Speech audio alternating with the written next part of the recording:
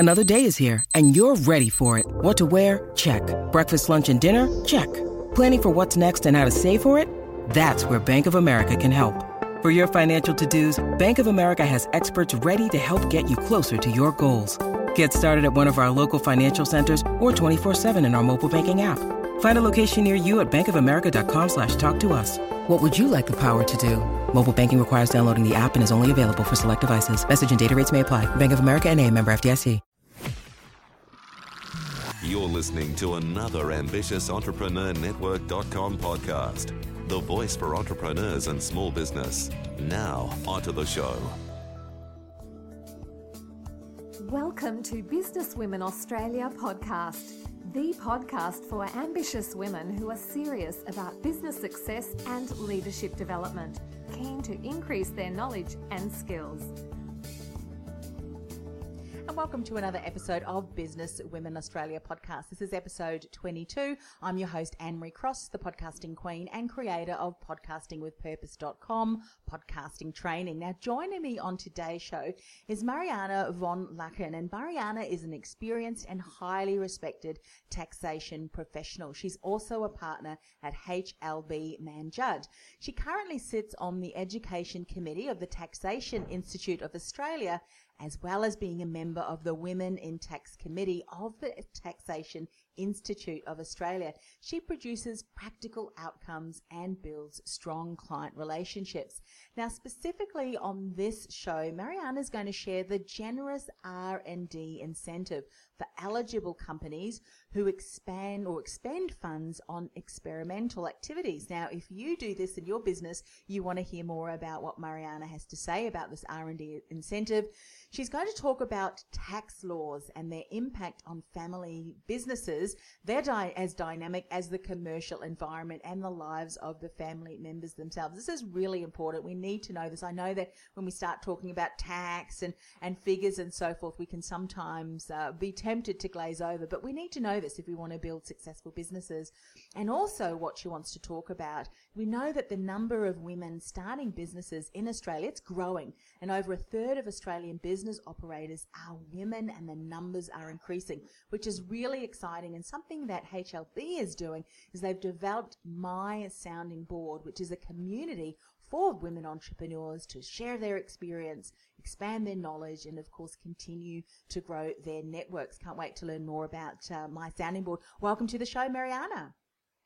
Thank you very much, Anne-Marie, and thank you for having me. Oh, look, such a pleasure. I think, so often women in business, we're passionate about what we do. We've got a message we want to share. We're using our expertise to support our clients. But then there's one particular topic that often many women entrepreneurs here in Australia, and it's even a lot of studies have shown that tax and figures and accounting is one thing that we tend to not spend a lot of time, but it's so important.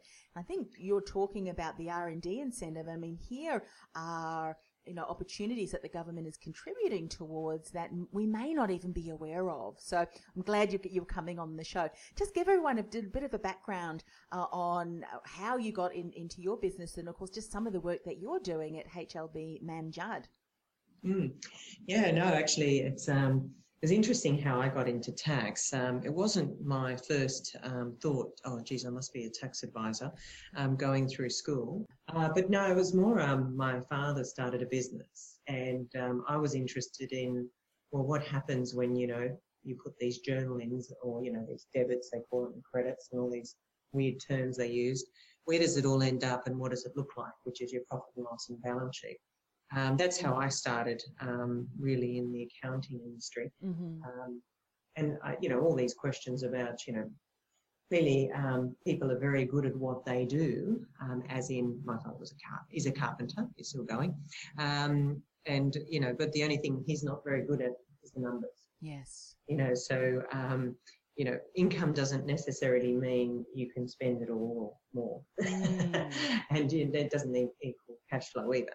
So that's what took me into this area. And as I progressed through it, I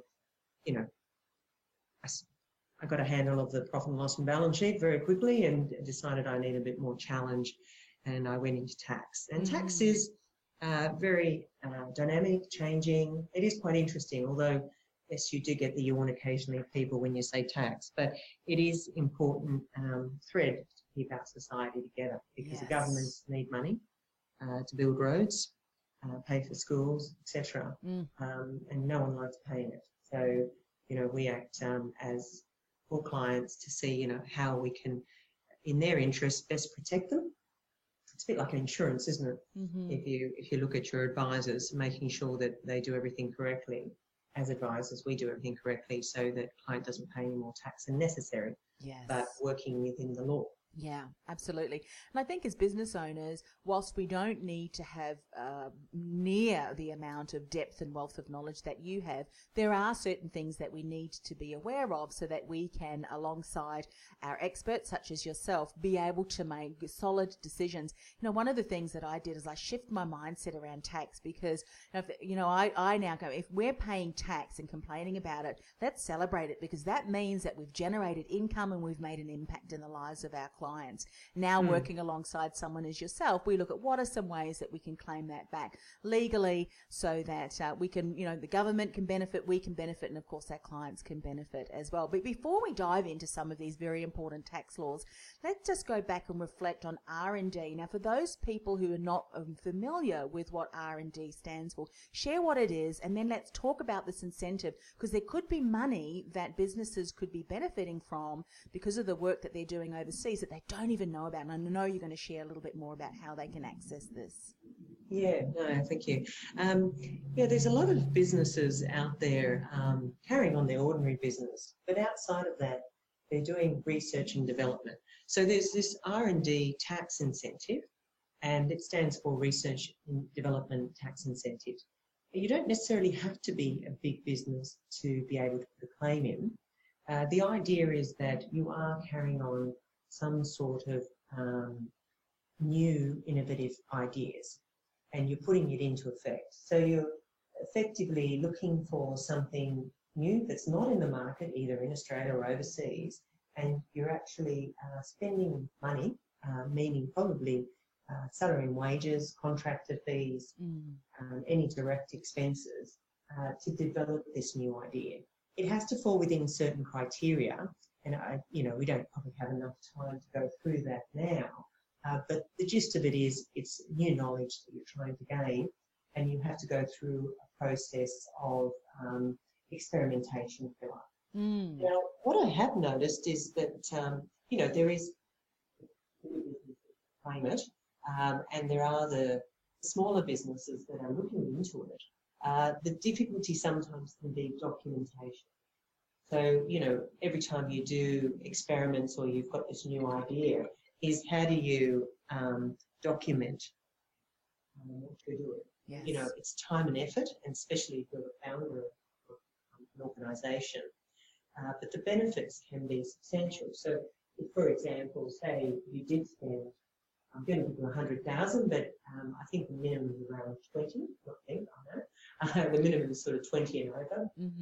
There are some criteria around that. It can be less, but where it's worthwhile, if you spend, say, 100,000, you can potentially, in the 2018 year, so I'm talking about that 1 July 2017 to 30 June 2018, you carried out any research and development.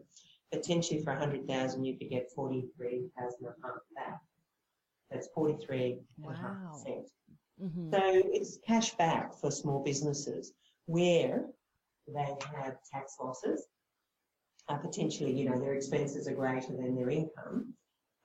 They can get all of that money back. Now, if they did have effectively, taxable income, their income was greater than their expenses, then potentially it can offset. This R&D concession can offset tax payable. So it can help businesses with cash flow. Yes, absolutely. That's really the benefit of it. Yes. So if an organisation has expended money in that financial year, I'd assume that is then claimable. Obviously, there's various requirements that they have to tick the boxes and be eligible for.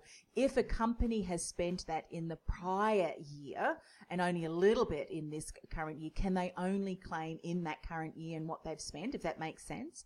Yeah, well, it has to be a company, so that's a good point that you raised there. It can't just be an individual carrying on these activities. Yes. But if they were doing it, say, for a financial year, so when I say financial year, I'll clarify 1 July 2017 or July year to 30th of June.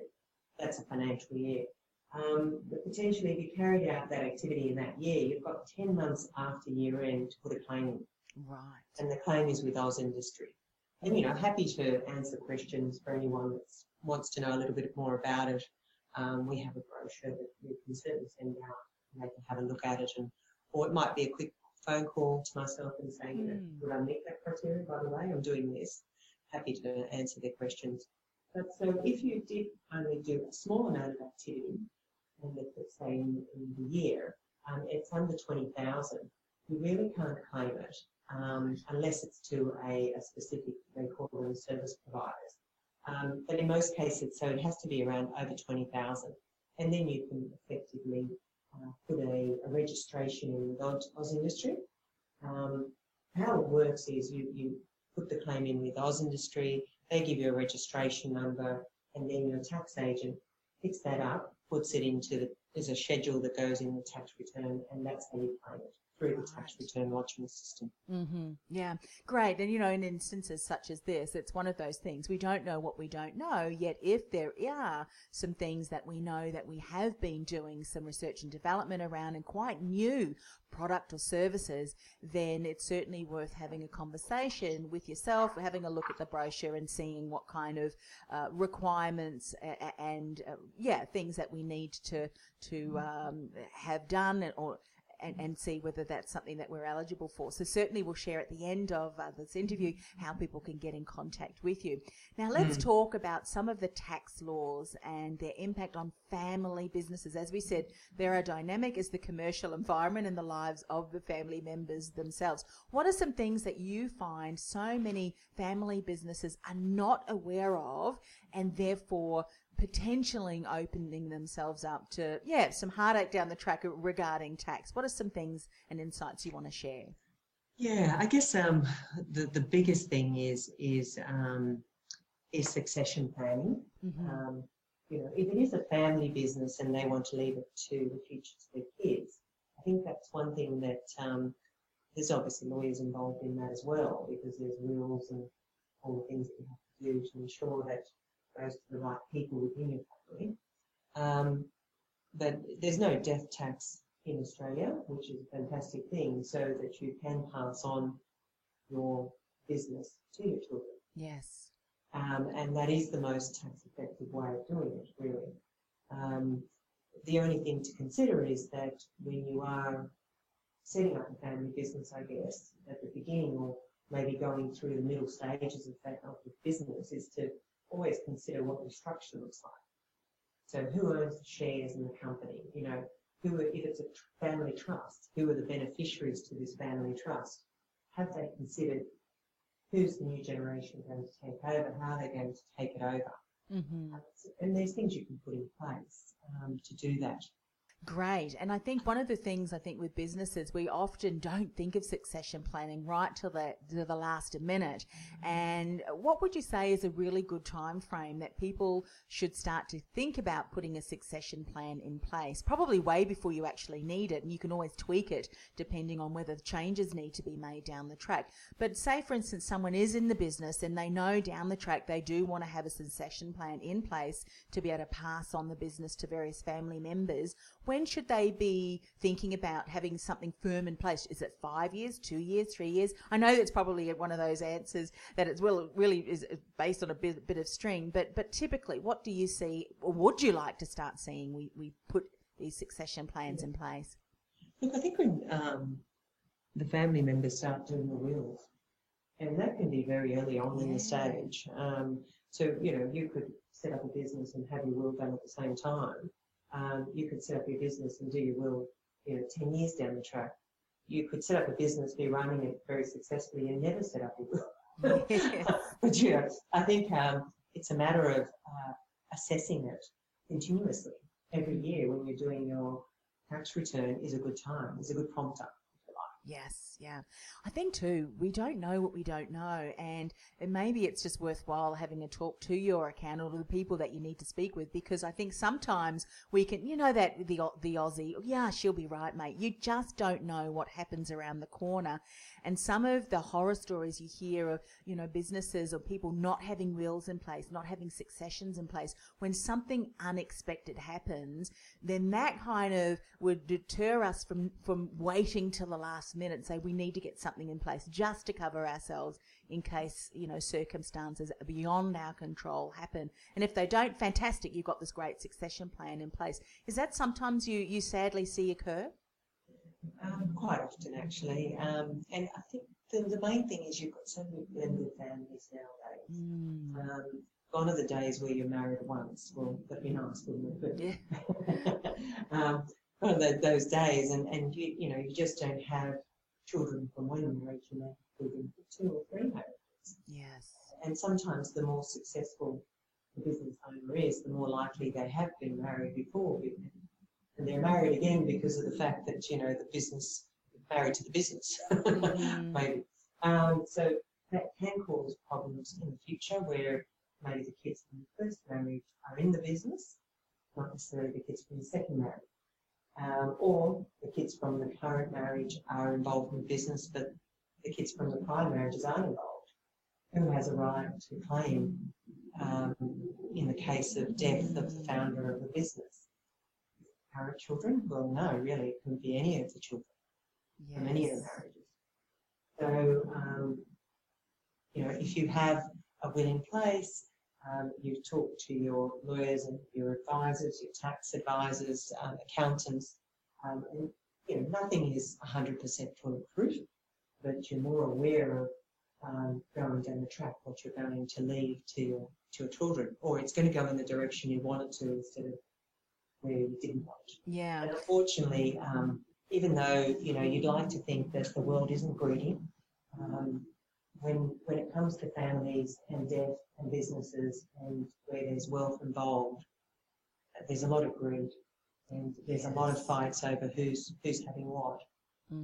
One thing people don't take into account as well, they might get their lawyers involved but don't get their tax advisors involved, is you might get, for example, as an inheritance, a residence or something, and that potentially might not have capital gains consequence to it. Whereas somebody else might say, well, you get half of the business, but you've got to sell the business, and there's a capital gains consequence to that. Not inheritance as in from the death of the person leaving it in the will, but if there's a forced sale of a business because they have to split the assets or they need the funds, then potentially there's a capital gain. And has anyone taken that tax into consideration? There's a lot of things to consider, and you see it quite often. So I think it's worthwhile when if someone's doing their tax return, they've got a business, whether it's in a company, a trust, whether they're in a partnership, it's just to consider, are they going to exit this business as in sell it in the future, which is not related to the family? Then I think it's a 5-year think about it, 5 years out from selling. If it's within the family business and going to pass on to the kids or another family member, then think about how you're going to transact that and talk to your advisors. Great insights to share. And one of those things, if it's documented in black and white and you've got the experts around you that has given you the right advice, then whatever happens, whatever you had put down to a degree, obviously people then are instructed and know exactly what you had in place. So important. It's rather doing that at the forefront and having that in place than worrying about it later on. So great reminder there. Let's talk about the fact that there are number of women who are starting businesses Australia-wide, which is really exciting. In fact, you mentioned in the introduction that over a third of Australian business operators are women, and those numbers are increasing. Now, HLB has developed My Sounding Board. That's a community for women entrepreneurs. Share a little bit about that. Why did you come up with an idea to provide this community? Yeah, look, it's twofold. One is it's supporting women entrepreneurs. And what we do find, that was one reason. The other was to ensure our women within the organisation rise up to management and are challenged and recognised. So that's why I say twofold, because we do have women in our organisation. I mean, we are the, how can I say, we are exemplary in having a lot of women in the partnership. I'm fairly female out of 19 partners, so it's not a fantastic track record, nothing we're proud of. And some of the things that we have implemented was to put an Emblem program in, which was assisting, our women, and also talking to our partners as to the benefits of having more women in practice. Yes. And one of those things that came out of it was the My Sounding Board. So one is entrepreneur women are finding it tough to get the right advice. Sometimes they're very passionate about what they do, and I've seen it 100 times, that it really can tax side of it, or their structure. So when I talk about tax, it's not always about, doing your tax return or doing your accounts. It's about, well, what structure do you run your business? Do you do it as a sole trader? Do you do it as a company? Are you in partnership with someone else? What are the benefits? What are the costs? And then what are the financial things, the tax deductions that you can claim? And I find that sometimes women don't know that, and men as well, but here this is a community for women entrepreneurs. And so we sit down and we go through, there's two programs, a one-day sort of business acceleration series, or a business more about just a workshop, essential workshop. And the essential workshop, covers off things like, people know this, but they don't do it. Why aren't they paying themselves? You start up a business and they don't pay themselves. Yes. Yeah. Yes, that's right. How are they paying themselves? Are they paying themselves dividends? Probably not even that. Another thing we recognise is that women don't put money into super. I can't do it, I haven't got the money. Well, why are we doing all this? Why are we starting up a business where we're not making money to pay ourselves? And we're not making money to put in money into super. I may as well go and get a job, and then I've got something for later. So women can put a lot of time and effort, and I'm sure males do too, and what are they getting in return? And I think it's thinking about things in a different way. And that's what the My Sounding Board is about. And also for women to come in and amongst, in the group, is to, bounce ideas off each other. What are you having issues with? Stuff is a major issue. Yes. Where they're employing people, are they all having the same problems? How do we deal with that? They're not so much tax issues, but they're issues with carrying on a business. Yeah. From a tax perspective, we talk about the structuring and, how to pay people, how do you keep staff incentivised, so on. It's great because so often in business, as you said, we start off our business because it's something we're passionate about.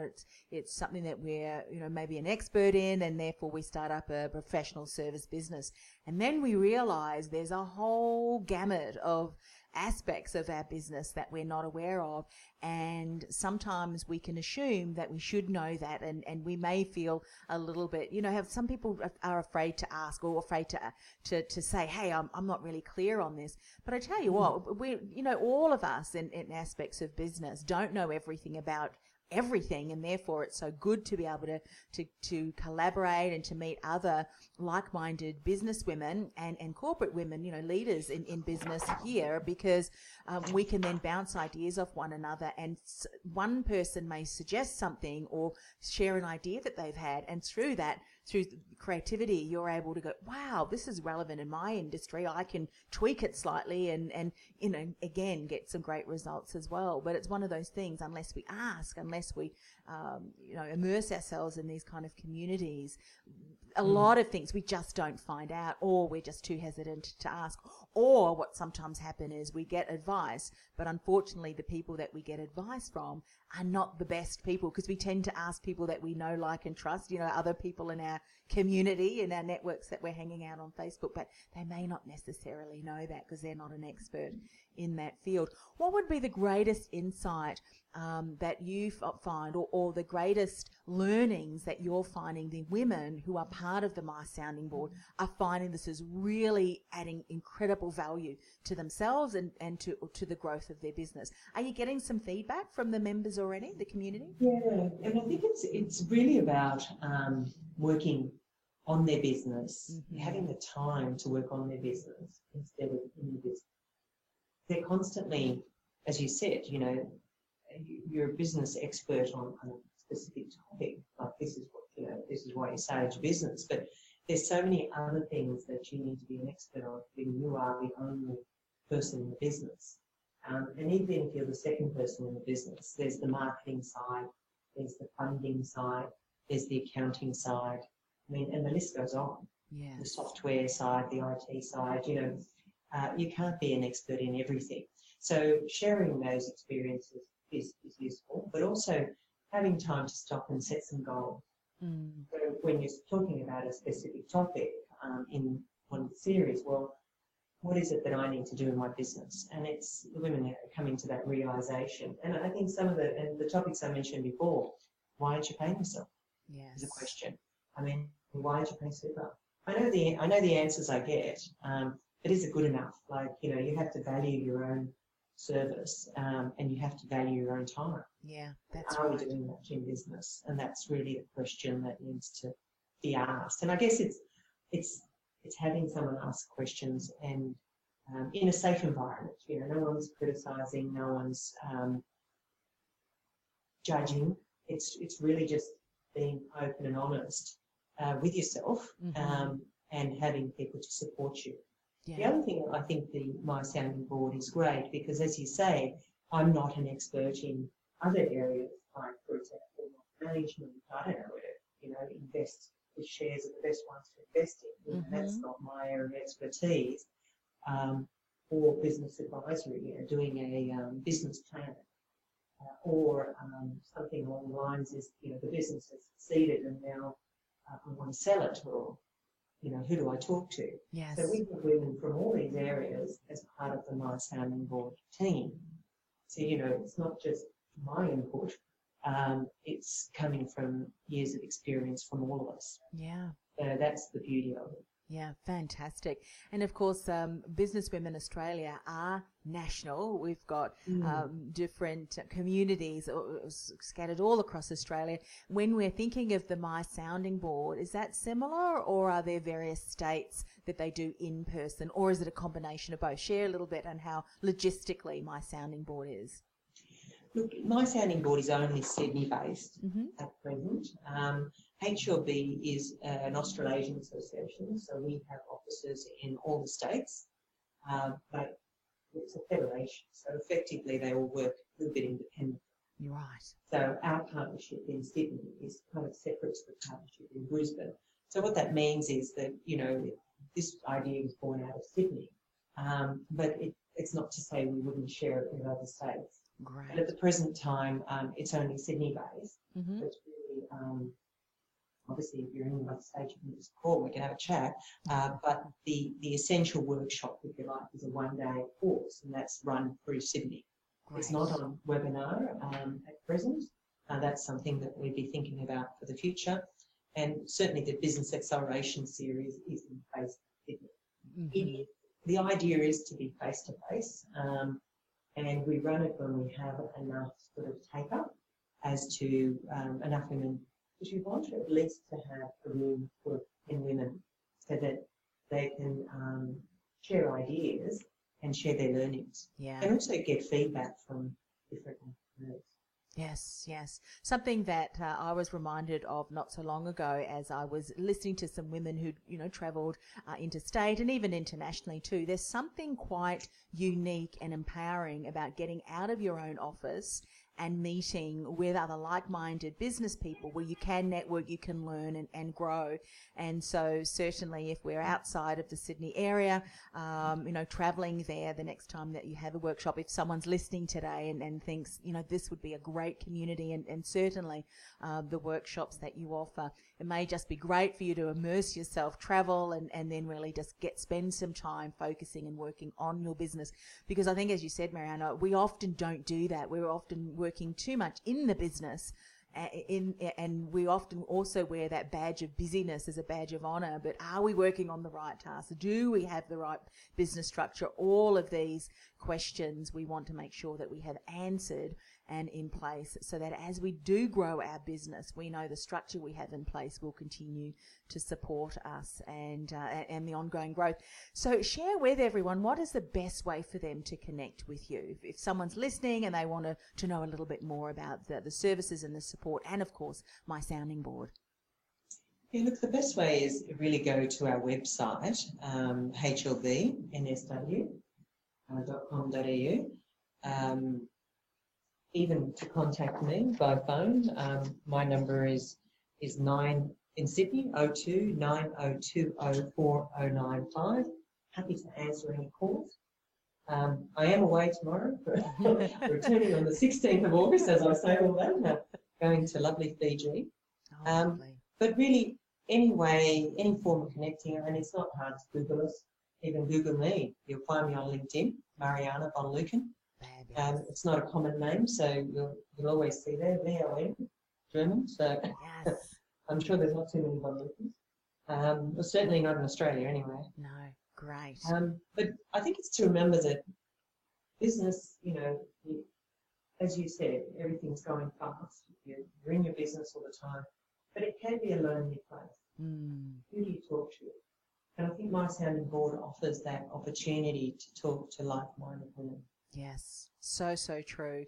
I think being connected with people who you can turn to and who understand what business, there can be challenges and obstacles, and that's just part of being in business and taking risks and, balanced risk, strategic risk, if you will. And so being able to connect and have those people. And as I love the name of the community, the Sounding Board, you can have people who can be your sounding board. You know that the decisions that you make, you can have more confidence in that. And of course, know who to turn to. If you did launch something and you didn't quite get the results, rather than kind of eliminating it, go check in, what can we do better the next time, which is just all part of growth and business evolution. So look, thank you so much for coming on the show.